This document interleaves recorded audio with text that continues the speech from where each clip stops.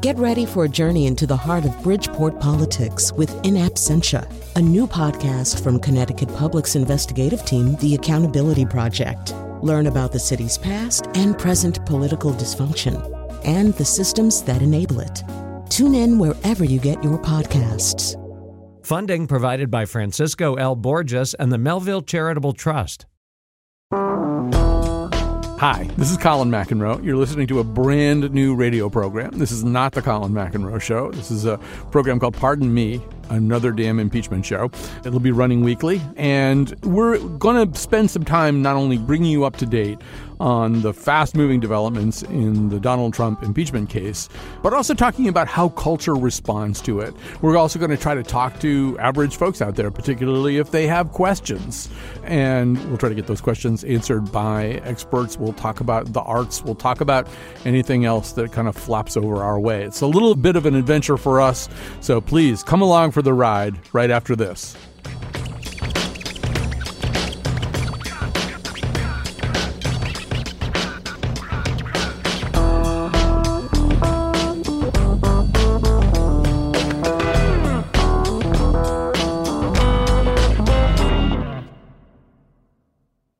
Hi, I'm Colin McEnroe, and I don't know if you just tuned into this somehow. This is a new show we're doing, both as a broadcast and a podcast. It's called Pardon Me, Another Damn Impeachment Show. And, as we're getting ready to do it, you sort of wonder, is this a good idea or not? So I decided to get in touch with somebody I know who knows a lot about the current, maybe as much as anybody, about the current state of modern podcasting. His name is Nicholas Quah, and he writes a newsletter called Hot Pod, which everybody in the podcasting industry devours. He has a sense of the market. So I called up Nick, and here's what happened.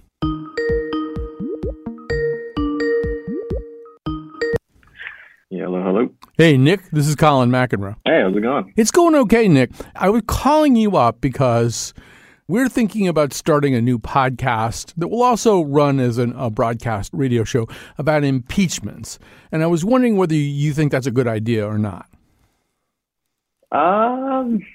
Well, let me just put it this way. You're in the past 4 weeks, you're maybe the 6th person I've talked to on the record about impeachment podcasts. Yeah. It's a little bit like saying, should you start a pizza restaurant in New Haven? And my feeling is only if you got something new to bring to the table. Well, I do want to say that this podcast does use a wood oven. So, fantastic. Yeah. I mean, I think it has a kind of nicely smoky, charred flavor to it. So, but you're basically saying you think the market is glutted at this point. Yeah, I mean, I think there's sort of two components to the fundamental problem here. One is the sort of market saturation aspect of it, which is to say, there's a ton of both legacy media publishers and new media publishers and independent people producing material and news products around the impeachment storyline. And so, the question fundamentally of these things is that, who is this for and what does it fundamentally bring to the table that wasn't there already? Sometimes there's a good reason to jump into a crowded field. I feel like the Democratic presidential candidate pool is pretty good confidence. Do you have an issue or a specific angle that you can expand on that hasn't been brought to the table already? But, there's a reason why candidates drop out. So you're saying basically if I get into the impeachment podcasting race right now, I'm sort of the John Delaney of podcasts. Assuming that John Delaney is one of the Democratic candidates, then yes. He most assuredly is. But I also don't blame you at all for not knowing, which I think sort of highlights the point that you're making. All right. So possibly a stupid idea, possibly a waste of my efforts and talents that I could devote to something else. So I'm going to go for it. But thanks for your wise counsel. Good luck, and I'll be rooting for you. Okay, Nick Quah. I'll talk to you later, man. Talk to you soon. So that's how crazy we are. Even in the teeth of warnings from America's foremost podcasting expert, we're going to do this. We're going to do a regular show called Pardon Me, Another Damn Impeachment Show, ? And it's going to be a regular thing. We're going to bring together legal experts. You're about to hear one of America's foremost experts in impeachment law and people from the world of culture. We're going to talk about how television influences our tolerance for things like impeachment hearings. You're going to hear today from Dave Eggers, one of America's cherished novelists, about how the whole thing looks to him. And we're going to take questions from you. You can send a question, which we will get answered by an expert, to our email address, pardonme@ctpublic.org. So that's the idea. Stay with us. Let's get going.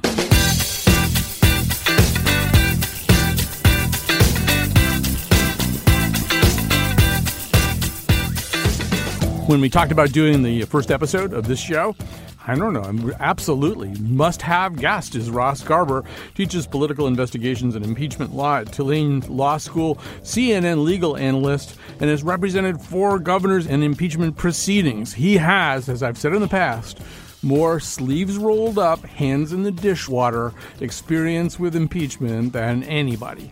And he's joining us from an airport. That's how much in demand he is. He has to fly around places. So first of all, Ross, welcome back. It's great to be here. I love the hands in the dishwater piece. Yeah. So feel free to use that on your, business cards or stationery. Yeah, for sure. Billboards, whatever. So obviously a lot of things have happened in the last few days the way that they tend to. So I'd like to begin by exploring a couple of things that I know you've been thinking about. One of the questions that probably is still a little bit hanging here is whether or not the House Democrats know exactly what they want to have as part of the articles, and whether that is absolutely 100% restricted to the Ukraine situation or whether it spills over into the Mueller probe. I mean, what's your sense of that, and what would be your advice to them on that? So I'm hearing that they are actually not sure that this is a process where they're working on drafting articles of impeachment, not just by committee, but by a committee of committees. Mm-hmm. It's not like the last one where they had the Judiciary Committee sort of totally responsible. Here you've got the Judiciary Committee, you got the House Intel Committee, you got oversight, you got a whole bunch of folks. And as recently as today, I was even hearing some folks saying, well, wait a minute, what about the emoluments clause? Are we going to just ignore that? I think they don't know what they're going to do. If I were advising them, I'd advise them to keep it as tight as possible, provide sufficient notice in the articles of what the issues are so you don't have big due process, arguments, but then leave a little room should additional facts come up. My suggestion would be, focus on the Ukraine issues and then give a serious look to the Mueller obstruction issues. But there are dangers in expanding into that. And, one is that they haven't actually held any hearings about it. So it is a difficulty posed by the fact that they are really trying to get this done. They need to get this done, they feel, before Christmas. Because of that hurry, this brings up the other thing that I'm the most intrigued by, or I've been fascinated by. I've had a lot of conversations with people who feel similarly. And of course, in a way, Jonathan Turley is the embodiment of this particular idea, which is they're in such a hurry that they're doing something that you don't see very often with a case of this magnitude. They're just giving up on uncooperative witnesses, giving up on documentary evidence that's being withheld from them, giving up on court battles that they probably would win based on, you may not agree, but based on what little I know about this. And it does seem that in their haste, they're really not assembling everything that's available to them. Yeah. And that's the problem. Turley, it sounded like had an issue with sort of speed qua speed. I don't have an issue with the speed of it. I think impeachment should be as fast as possible. They should, happen in emergency situations. If you can sort of diddle-daddle around and, wait on impeachment for months and years, well, you might as well wait till the next election. So the speed isn't the issue. The issue is, do they have enough, and do they have sufficient information to impeach? And that's the difficulty. And I think they're finding it, hard to deal with that issue. Because on the one hand, they're saying, oh, yeah, we got enough and the facts are, not in dispute and we're ready to go ahead. On the other hand, there is a lot of information out there that they don't have, both that might help a case for impeachment, but also that might undermine a case for impeachment. And so regardless of what they do now, watch for a problem that's going to happen. They're going to get more evidence. They're not going to leave it all on all unfound. They're going to get more evidence. And then the question becomes, what do they do with that additional evidence? And yes, you're right. There is a bunch of stuff that they are leaving out there that they are not pursuing, which, I think is problematic. I think they should have been as aggressive as possible from the beginning to get the facts. If they think they got a court case and there's a rush, go to court and ask for a decision fast. They haven't done that because I've seen courts and, federal courts and even appeals courts move super, super, super quickly when they perceive that there actually is an emergency. Right. Here's Jonathan Turley talking about this on actually National Public Radio with Rachel Martin. Well, what I was telling Congress is that they've burned 2 months. They should have gone to court over people like John.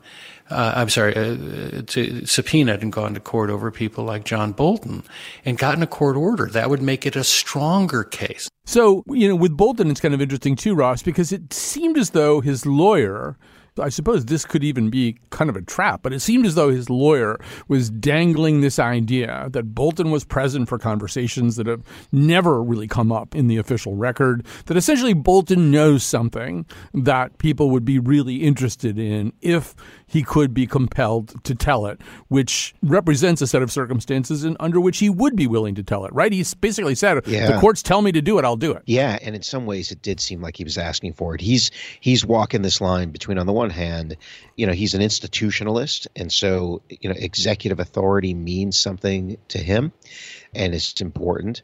And in addition, he's a lifelong Republican, so he doesn't want to completely alienate the Republican base by thumbing his nose at the president's orders.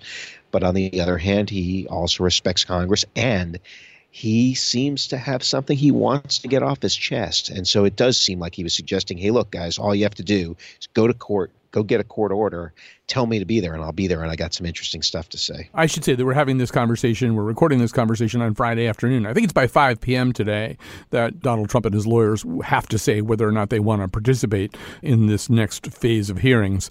I'm assuming the fact that they've been pretty quiet about this whole idea means they're not going to do it. Well, I think what we're going to see from them is a letter that says, well, what is there for us to do? Are you taking witness testimony? Because if you're taking witness testimony, let us know. Are you going to let us call witnesses? Because if you are, let us know, because that could bear on our decision. But Judiciary Committee, you haven't noticed hearings where you're going to take witness testimony. You haven't noticed hearings where you're going to let us present evidence. And so it doesn't seem like there's that much for us to do. And under those circumstances, we don't need to just sit at a table. So on Monday, there's going to be another hearing. Judiciary Committee, Intelligence Committee lawyers come in, basically explain their report, take questions. And then after that, presumably, the Judiciary Committee will have its own debate about articles, what it's going to send forward to the larger House. I'm sure you're bursting with all kinds of ideas about what might come up there. Let me just ask you about one thing, and then you can take this wherever you want. But, one interesting question is intent, right? Turley brings this up. There's a way in which even I, who have a somewhat dark outlook towards President Trump, I could see that ultimately what's happened here is, as he's constantly saying, he thinks under Article 2 he can do anything, that he is free to do anything. He has the most expansive imperial notion of the presidency of any commander-in-chief in history, as far as I can tell, and that this is just part of it, right? What he did reflected not so much some kind of criminal or even nefarious intent, but his more or less benign belief that he can do anything he wants to and it's never wrong. And I'm wondering whether, because in fact impeachment is this thing that we kind of understand as we go every time we do it, whether or not that's an argument worth having, particularly from the Trump supporting side, the argument about intent. So I've been saying for months that I think it all boils down to intent. That's where it should be. Was the president's intent corrupt or was it not corrupt? I think that's what it's about. I don't think it actually is going to be the discussion that you're suggesting there, where if a president thinks he can do anything, well, then he can do anything, and so his intent is pure. I wouldn't go that far. But I think what the issue could be is, what if his intent just with respect to Ukraine was actually about corruption? So, for example, and one of the difficulties is there really are so many facts we don't know. We don't know what Bolton's involvement was, or Pompeo, or really Mulvaney, or we don't know a lot of things. But imagine this.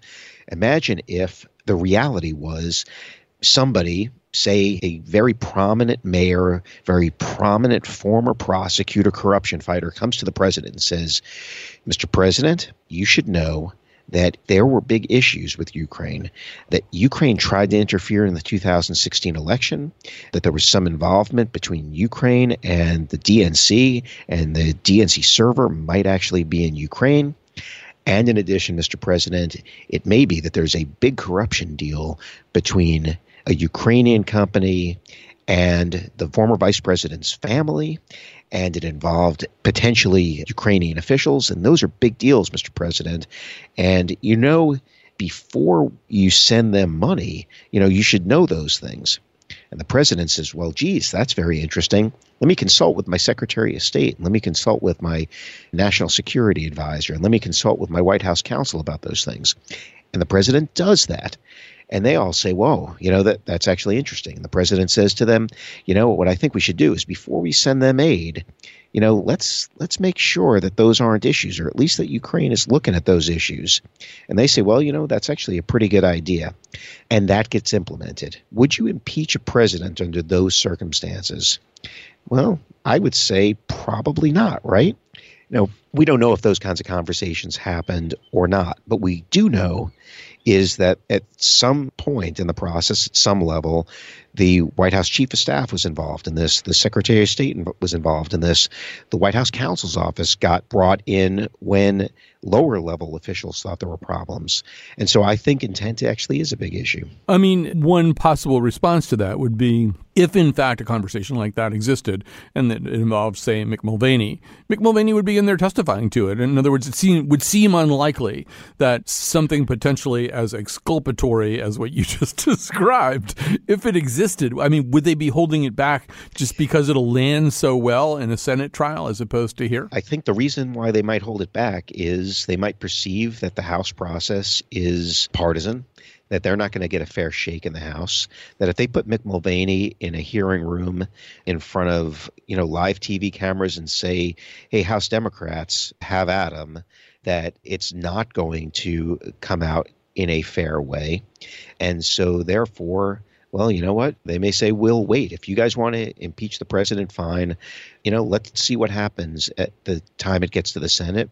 And if that's going to happen, then we'll think about having Mick Mulvaney provide information to the Senate. The argument that you just put forward also, I think, does kind of suggest how they could open the door in the Senate trial to calling Hunter Biden, to calling maybe people who had some knowledge or connection to the DNC servers. In other words, and I don't know how much power Chief Justice Roberts has over what's germane and what's not germane, but if that's the argument they're going to make, that President Trump was genuinely concerned about corruption in Ukraine, had been told that it would really be irresponsible to give Ukraine money without having first pursued these questions, that kind of opens the door for them to call all kinds of people who haven't really been part of the conversation in the hearings so far. Yeah, it sure does. I mean, I think we should expect to see that argument from the president's team. And I could see it being hard to talk the president out of a really strong effort to call Hunter Biden for that exact reason. If I were representing the president, that would be my pitch. It would be information from him, and his testimony is important because it bears on whether there were legitimate concerns that the president might have about corruption in Ukraine that would cause him to ask Ukrainian officials to, make sure that there weren't corrupt reasons why the investigation of Burisma, the company that the former vice president's son sat on the board, why that investigation, was dropped. And in terms of how much power the Chief Justice has, fundamentally, remember, there haven't been very many impeachment trials of presidents before the Senate. There have been a total of 2.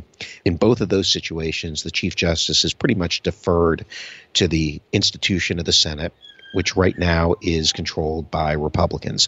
So it's going to largely be up to Mitch McConnell and his caucus about who gets called and who doesn't and how they testify, whether there's discovery, all of those things. Last question for you, Ross Garber.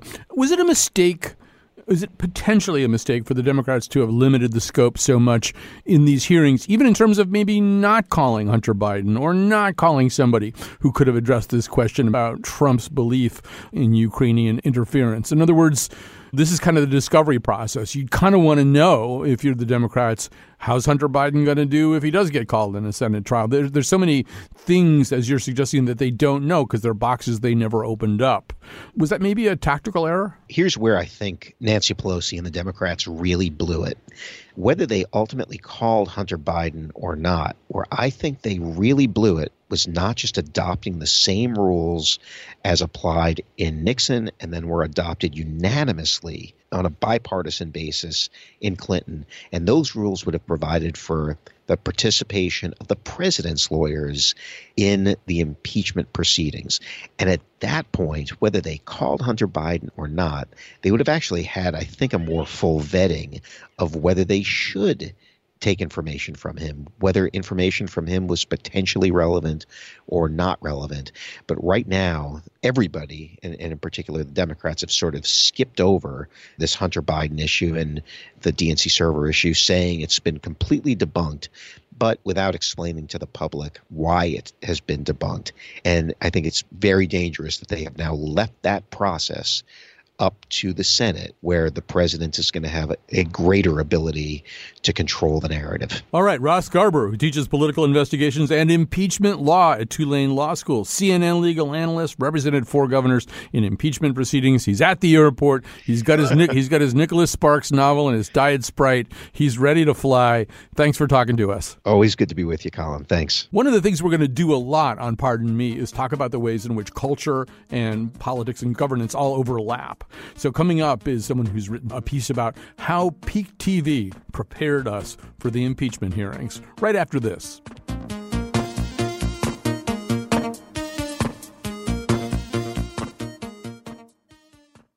So I have to preface this by saying that I had a revelation, an aperçu, circa 1986. It was when the Iran-Contra hearings were playing out. And it was the first time that I really grasped the fact that how Ollie North was as a television character. I mean, in kind of a Marshall McLuhan sense, how he appeared on television was nearly as relevant, maybe even more relevant than the substance of what was being said about him and what he had to say. How things play on television when you're having congressional hearings or any kind of major event like this, it's an incredibly important facet of it. So Joanna Weiss, our guest right now, the editor-in-chief of Experience Magazine and a frequent contributor to Politico Magazine, has already begun wrestling with this question. So maybe before we begin, Joanna, let's listen to Saturday Night Live, which took as its premise the notion that the impeachment hearings would be too boring to enlist the attentions of viewers unless something were done to make it a more familiar, dramatic format. Let the record show that the president is intimidating the witness. Intimidating? If the president wanted to intimidate you, he'd shoot you in the face in the middle of Fifth Avenue. Okay, and then would you impeach him? Well, I'd have to look at the facts, but no. Not so fast. Bill Taylor! What are you doing here? Unlike other people in the Trump administration, I show up. And I have a bombshell revelation. There was a second phone call. A second phone call? So lots of soap opera music. So Joanna Weiss, the whole idea was nobody could possibly watch these things unless they were tarted up in some kind of highly enticing way. But I don't know. It seems like people do want to watch these hearings. Well, you're right. NBC wrote a story with a headline at the beginning of the impeachment hearing saying, unclear after the first day whether the hearings have enough pizzazz to attract the public. And they got a lot of flack for that. People saying, it's terrible. It's people's civic duty to watch. But what actually wound up happening over the course of that week or so was that this turned into terrific television and really in the mold, I think, of some of the peak TV golden age, high serial dramas that you would find on a network like HBO or FX. I mean, this was dramatic and pretty riveting, although long stuff. Right. And I mean, there's so much to say about this, but, in a way, one could argue that the Anita Hill, Clarence Thomas hearings, the O.J. trial, and the Clinton impeachment kind of almost taught peak TV how to become peak TV. When they were actually happening, people were glued to their sets at that time, glued to every detail, very knowledgeable about individual characters, names of lawyers, names of witnesses. And then we got a fictional culture with shows like The Wire, where you kind of had to do the same thing. That's right. I mean, a lot of TV still is out there that's kind of more procedural based, right? A show like CSI, where every episode is self-contained and the basic lead characters, but the story kind of rises and falls and has that big dramatic moment in the middle, and it's over and done in an hour. And then came The Wire, and on ABC, Lost, and The Sopranos, and Mad Men. And these were shows that had a huge ensemble cast, that had complicated storylines, that sometimes there was a whole online ecosystem of people, whether it was the networks or just fans, helping each other piece together the information. I mean, these required attention. You had to be able to follow it. You had to remember what was happening before. Things built on each other.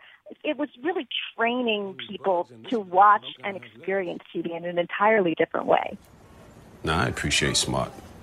But you got to know in this game, man, it ain't enough. You're a student of history. This town had its share of smart players, man. Melvin, Little Will, Big Head Brother, Peanut, Warren.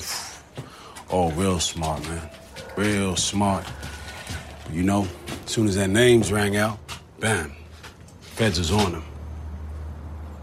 Know what I mean? Government ain't want you to be organized. Nah, they want you scrimping and scraping and killing each other on the corner on some bullshit. Not me. I remember when The Wire first dropped, I tried to watch it a first time, and I thought, I just can't. I'm never going to be able to get through all this. It's just too many moving parts. And then came back to it about a year later and realized that it was incredibly spellbinding. But in a way, yeah, we probably had to build some carrying capacity in our brains. And I think maybe another thing we've done, I'd love to get your reaction to this, is that peak TV sometimes has taught us you have to wait for things. If you think about Game of Thrones, the time between when viewers decided that King Joffrey or Ramsay Bolton really needed to die and when they actually died was weeks and weeks and weeks and weeks. Like, when are you going to kill this guy? I can't stand him. He's got to go. And that's a little bit closer to the way reality works, right? People don't just disappear because they're loathsome. No, in fact, lots of loathsome characters stick around because they're riveting in their loathsomeness. But yeah, a lot of these shows, there's a rhythm to the way a season works. Some episodes that are exciting, that are built around a set piece like a battle or a big trial. And then there are some episodes that are exposition. And then there's some episodes that are character studies. And as viewers, we kind of get used to the ebbs and flows. We understand that we need to build a relationship with the characters and an understanding of the characters so that we can get that payoff in the big, exciting episode. Right. I think the other thing that I've been feeling lately is that, we're sort of living in an Aaron Sorkin inversion right now. I mean, instead of the West Wing with this incredibly virtuous, rigorously self-examining president surrounded by these whip-smart aides. Leo, if I ever told you to get aggressive on campaign finance or gays in the military, you would tell me don't run too fast or go too far. If you ever told me to get aggressive about anything, I'd say I serve at the pleasure of the president. But we'll never know, sir, because I don't think you're ever going to say. I have said it, and nothing's ever happened. You want to see me orchestrate this right now? You want to see me mobilize these people? These people who would walk into fire if you told them to. These people who showed up to lead. These people who showed up to fight.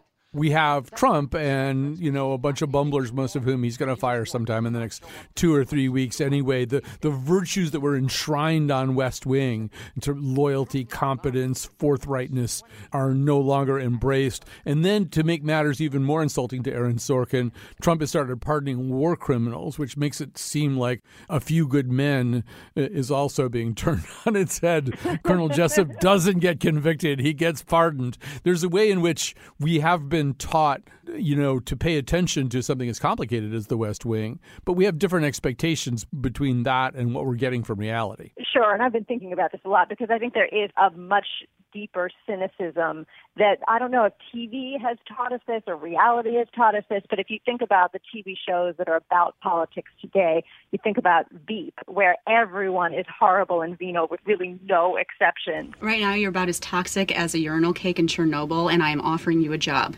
Just keep your skin free of all irritants for a few days. Ma'am, he said no irritants. You're an irritant.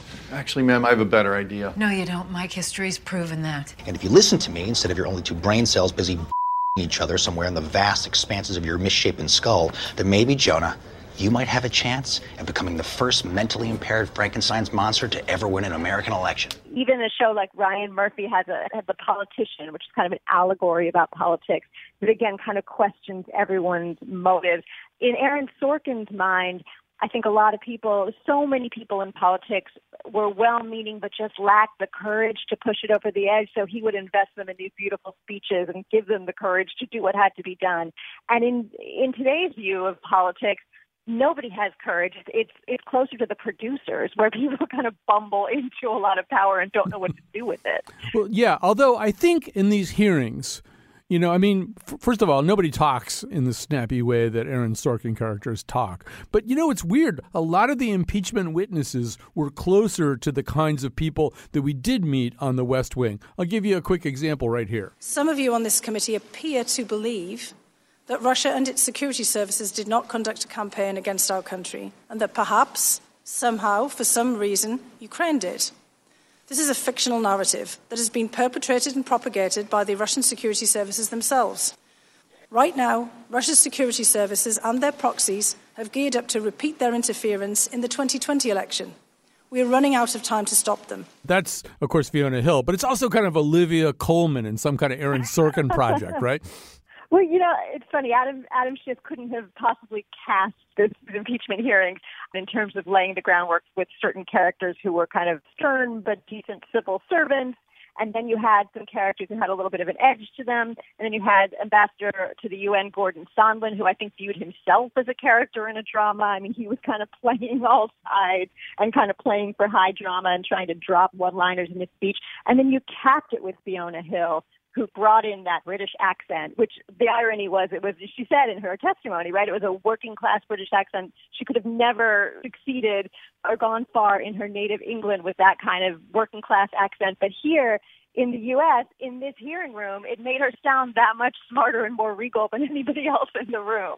Right. I think also they're dealing with a potential impeachee who learned how to play himself on television. And before Trump ever ran for president, one of the things he did was figure out how to play himself on television. He got a lot of coaching on that, I'm sure, to whatever degree it's possible to coach this person.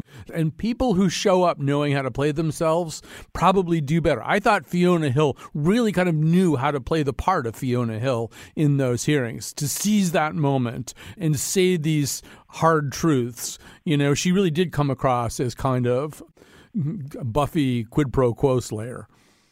She was absolutely poised. And yeah, it's hard to know how much of that was just innate and how much of that, you know, the lawyers, the committee staff, the people who were prepping these witnesses, it'd be interesting to know how much they considered television and the way this would play out on TV when they were prepping and preparing these witnesses for testimony. I would imagine that they had that in mind. Right. I think the other thing we have to acknowledge to ourselves, though, is one of the other lessons of peak TV is that people watch differently and people see the same things unfolding and they have very different reactions to it. So at the end of Breaking Bad, I did a piece for Salon where I talked about how Walter White had turned into a monster. Obviously, he has to die in the conclusion. And people on the comment threads were in overwhelming numbers saying, oh, no, Walter White's a hero. He's rising up and defining his own destiny and sticking it to the man and taking hold of his own life. And I'm thinking, well, no, he's killing people with these terrible drugs. Walt, please, let's both of us stop trying to justify this whole thing and admit you're in danger. Who are you talking to right now? Who is it you think you see?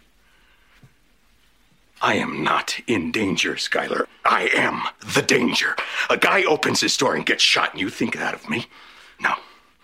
I am the one who knocks. But it does help maybe explain how different groups of people can watch these hearings or watch the coverage of these hearings and draw completely different conclusions about them. Well, sure. One person's hero is another person's villain, and one person's villain is another person's anti-hero. And that's another thing that these peak TV shows have done, is they've really allowed us and encouraged us to invest sympathy and empathy in some characters who do some pretty terrible things.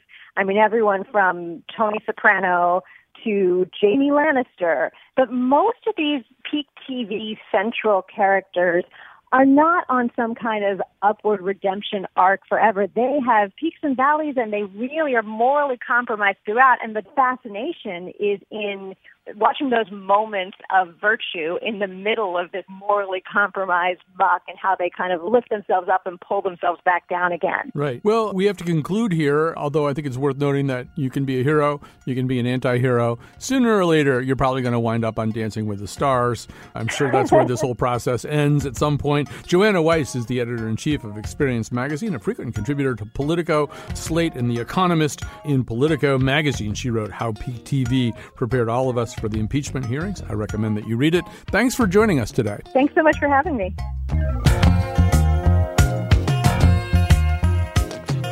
Thanks for staying with us. Coming up, we've got a question from one of our listeners and an expert answering that question, and the novelist Dave Eggers talking about how impeachment looks through his lens.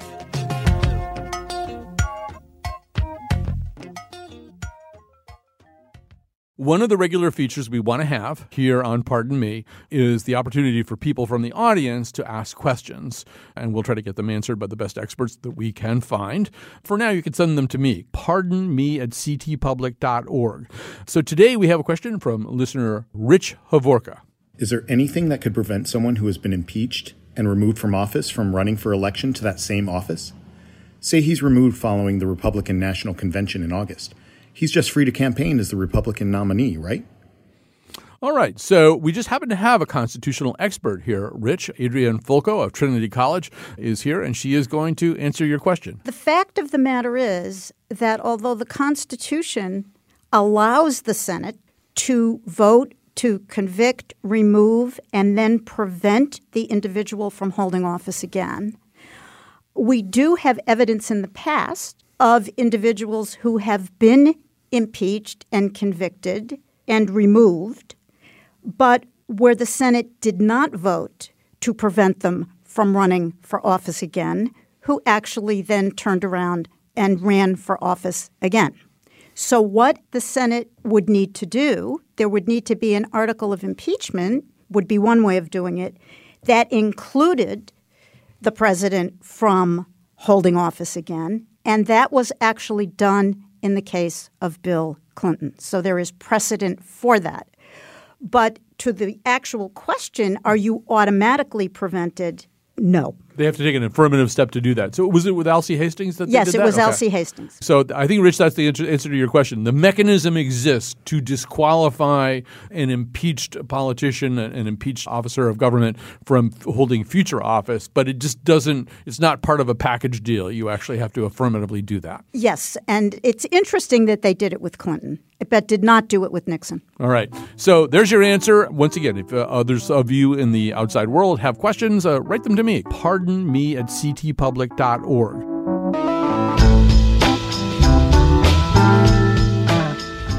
I'm talking to Dave Eggers right now, the author of 13 books, the founder of McSweeney's, among many other things he's founded. His new book is The Captain and the Glory and Entertainment. I would call it an allegory more than I would call it a satire. Yeah. But maybe you could talk about what it is that you feel that you've written. Yeah, I've had trouble with the category. I don't know. I think it's somewhere between the two. But instead of taking place in the actual world that we know, it's a cruise ship called the Glory, where it sort of is the setting, and all the people on it sort of are stand-ins for the entire nation of the United States. And their beloved captain is retiring, and they have to elect a new one. And instead of choosing one of the many qualified first mates and maritime experts, they elect the guy that sells souvenirs by the putt-putt golf course and who hangs around the women's locker room. And so from there, it sort of is a thinly veiled allegory for what we've been through these last 3 years. And For me, it was just, I've been approaching the era as a journalist and going to Trump rallies and covering the effect of Trump's policies on immigration and asylum seeking. And this was a way to kind of step back a bit and match the absurdity of the time in fictional form. One of the things that I've been wondering about lately as we watched this process unfold, and it really was kind of starting to bother me today, and because you've gamed him out, I'd love to get your sense of this. I find myself thinking, okay, what if, they ultimately decided they wanted to compel the release of these documents and witnesses that he so far has stifled. They go all the way to the Supreme Court. The Supreme Court says, yes, you have to produce them. He says, you know what, I'm still not going to do it. I don't care, because that's very much, he is a very l'état, c'est moi kind of guy. So he does that. And then maybe the Republican senators walk down to the White House and have one of those famous late night chats with him where they say, we can't really support you in the trial if you're not even going to comply with Congress. And he says, I don't care about that either. And then he gets removed by trial and they start trying to swear in Mike Pence and he still won't leave. And he still considers himself president. And in the way in your book, he's able to rally certain segments of the passenger population, there will be some people who will be willing to still flock to his standard under those situations. Yeah. And I don't know. I mean, I hate to impose such a dark scenario on you, but I do wonder about that. Well, what's weird is that I think he really is a very fearful person, and I think that he is really into face saving to a certain extent. And so that's why I think this impeachment really hurts him.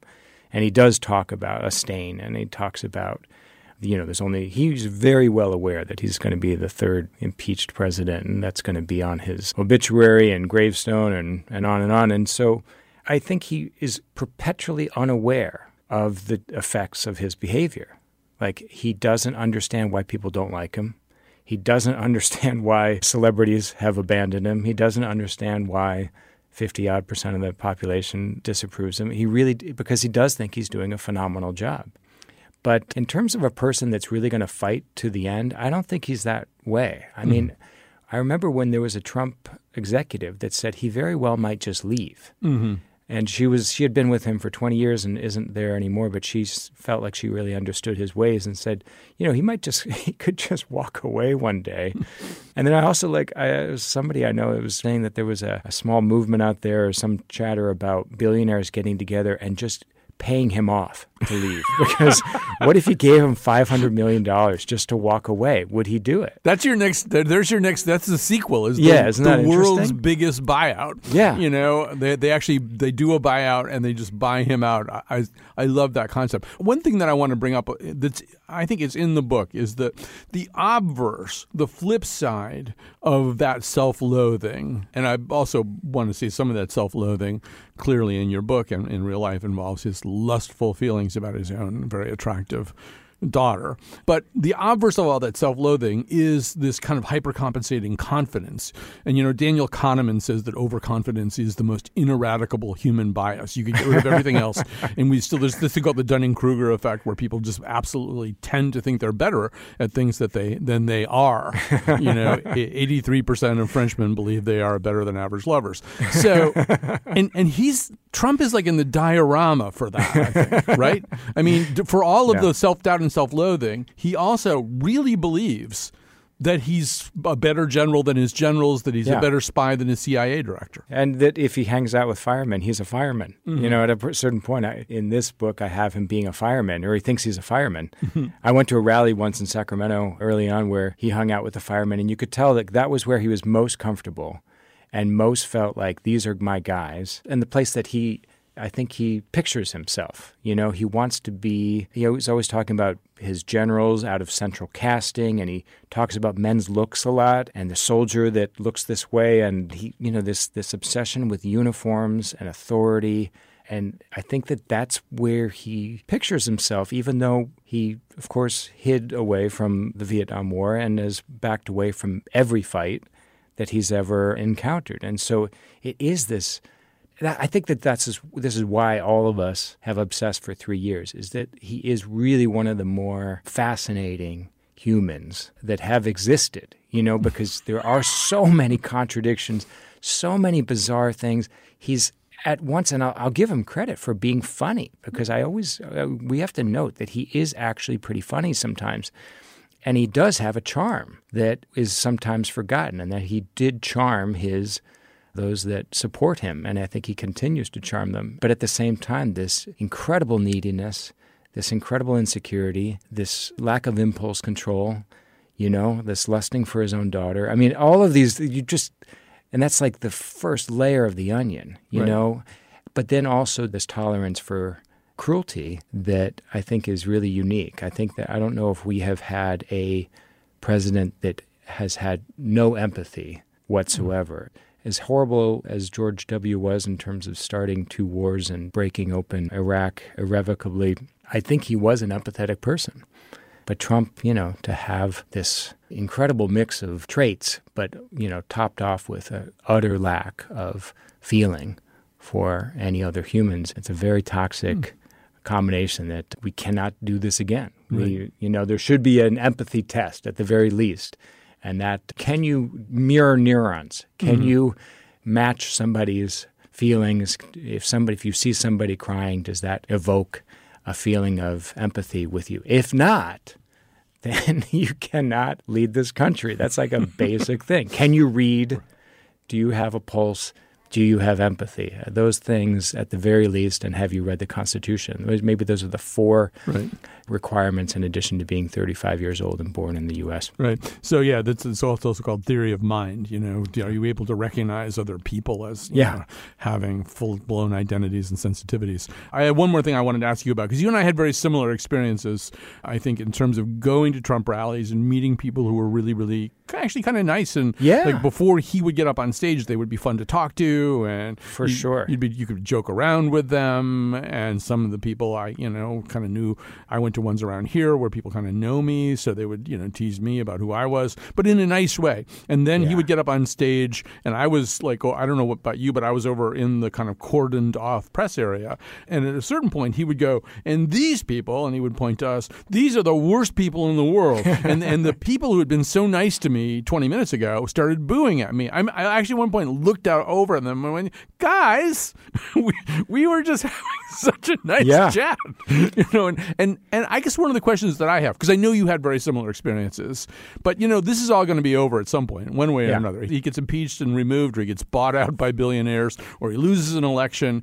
And I find myself wondering, can we get back to the friendly part of those conversations that I think you and I both had with Trump supporters? Yeah, I always say, like, I go to rallies and I get a ticket and I move with the audience. So I've never been in the press pool, and I just sort of roam around. I have conversations with people, and everyone I meet has been reasonable, thoughtful, interesting to talk to, sense of humor, conflicted. They have reservations, they have nuanced feelings. And so I learned so much.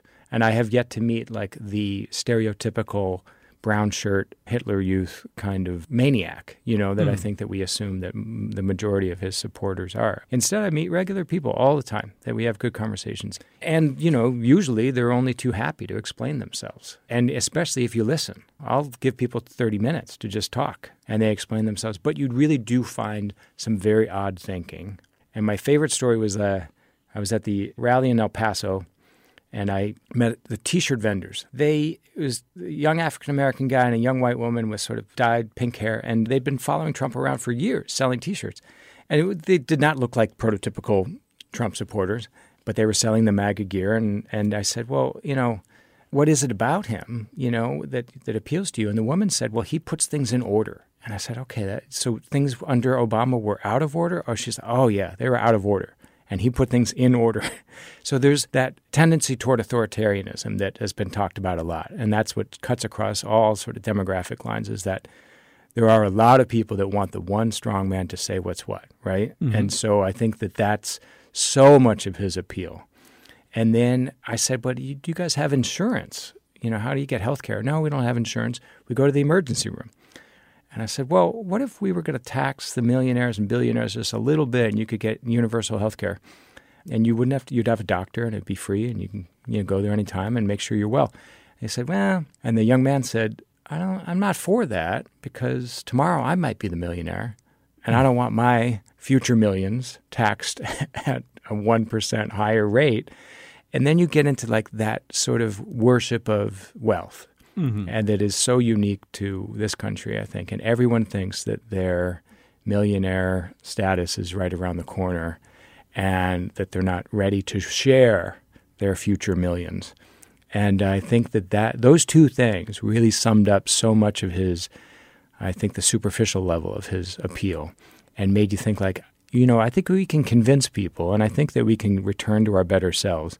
And I think under Obama you saw that we did. And I think that there are so many Republican candidates, too, who are morally upstanding and nimble thinking and intellectually curious. And so I think that this really is a once in a nation's history kind of moment because I don't think he has a precedent. I really don't see anyone else out there that could do the same thing. So it really doesn't – I don't think he has a successor. And the beauty of writing a book like this is that it has an ending. Right. Yes. I was able to sort of write the ending that I hope and believe will happen. So that's our first episode. There's a lot of people I need to thank, but I don't really have time. But I do need to thank my two producers, Jonathan McPence and Betsy Kaplan, and to tell you to subscribe to Pardon Me on any podcast feed that you're using, and to email us with any questions you have to pardonme@ctpublic.org. We'll talk to you again very soon.